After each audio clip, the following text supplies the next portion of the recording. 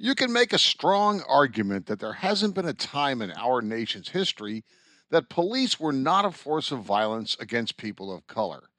From the slave catchers that pursued escaped slaves from the South to New England to the recent nationwide protests against police brutalities, relations between blacks and cops have long been fraught.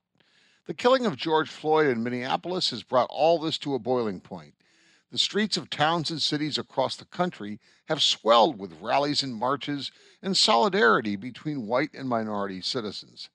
Many agree it's time for change, yet there are deep differences on what that should look like. Some protesters in the Black Lives Matter movement want to defund police departments and usher in a revolution in policing. The anger at police is understandable. Too often in the social media national village, we've seen horrible police misconduct that ended in deaths, particularly of young black men. These videos remind us that, as actor Will Smith said, racism is not getting worse, it's getting filmed. In our corner of New England, the discussions have even united conservatives and liberals. Rhode Island, for nearly a century, has had a law known as the Police Officers' Bill of Rights that makes it nearly impossible to weed out bad cops. Liberals, including the state Senate's lone black lawmaker, Harold Metz, have launched reviews of the law with an aim to overhaul it. Conservatives, who have never been fond of the police and other public employee unions, seek change because they want to dilute the power of police unions, which have long had outsized statehouse clout. It does seem that the Floyd killing's a tipping point.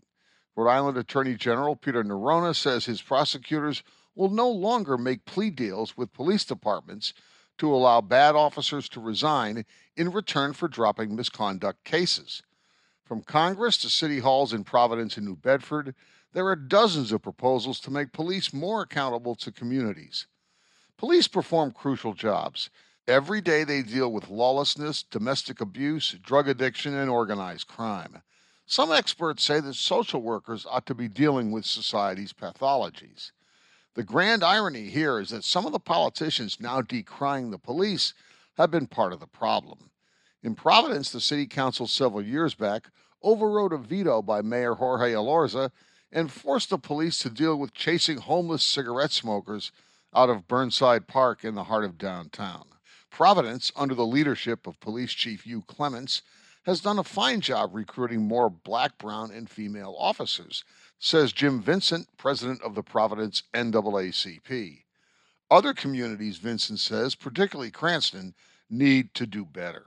Providence has fewer cops than it did in the 1990s, but violent crime is down.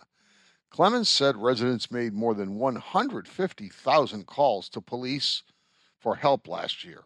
During the recent protests, demonstrators spilled onto the streets after the 9 p.m. curfew, yet Deputy Chief Tom Verdi worked with protesters to defuse what could have been a combustible incident.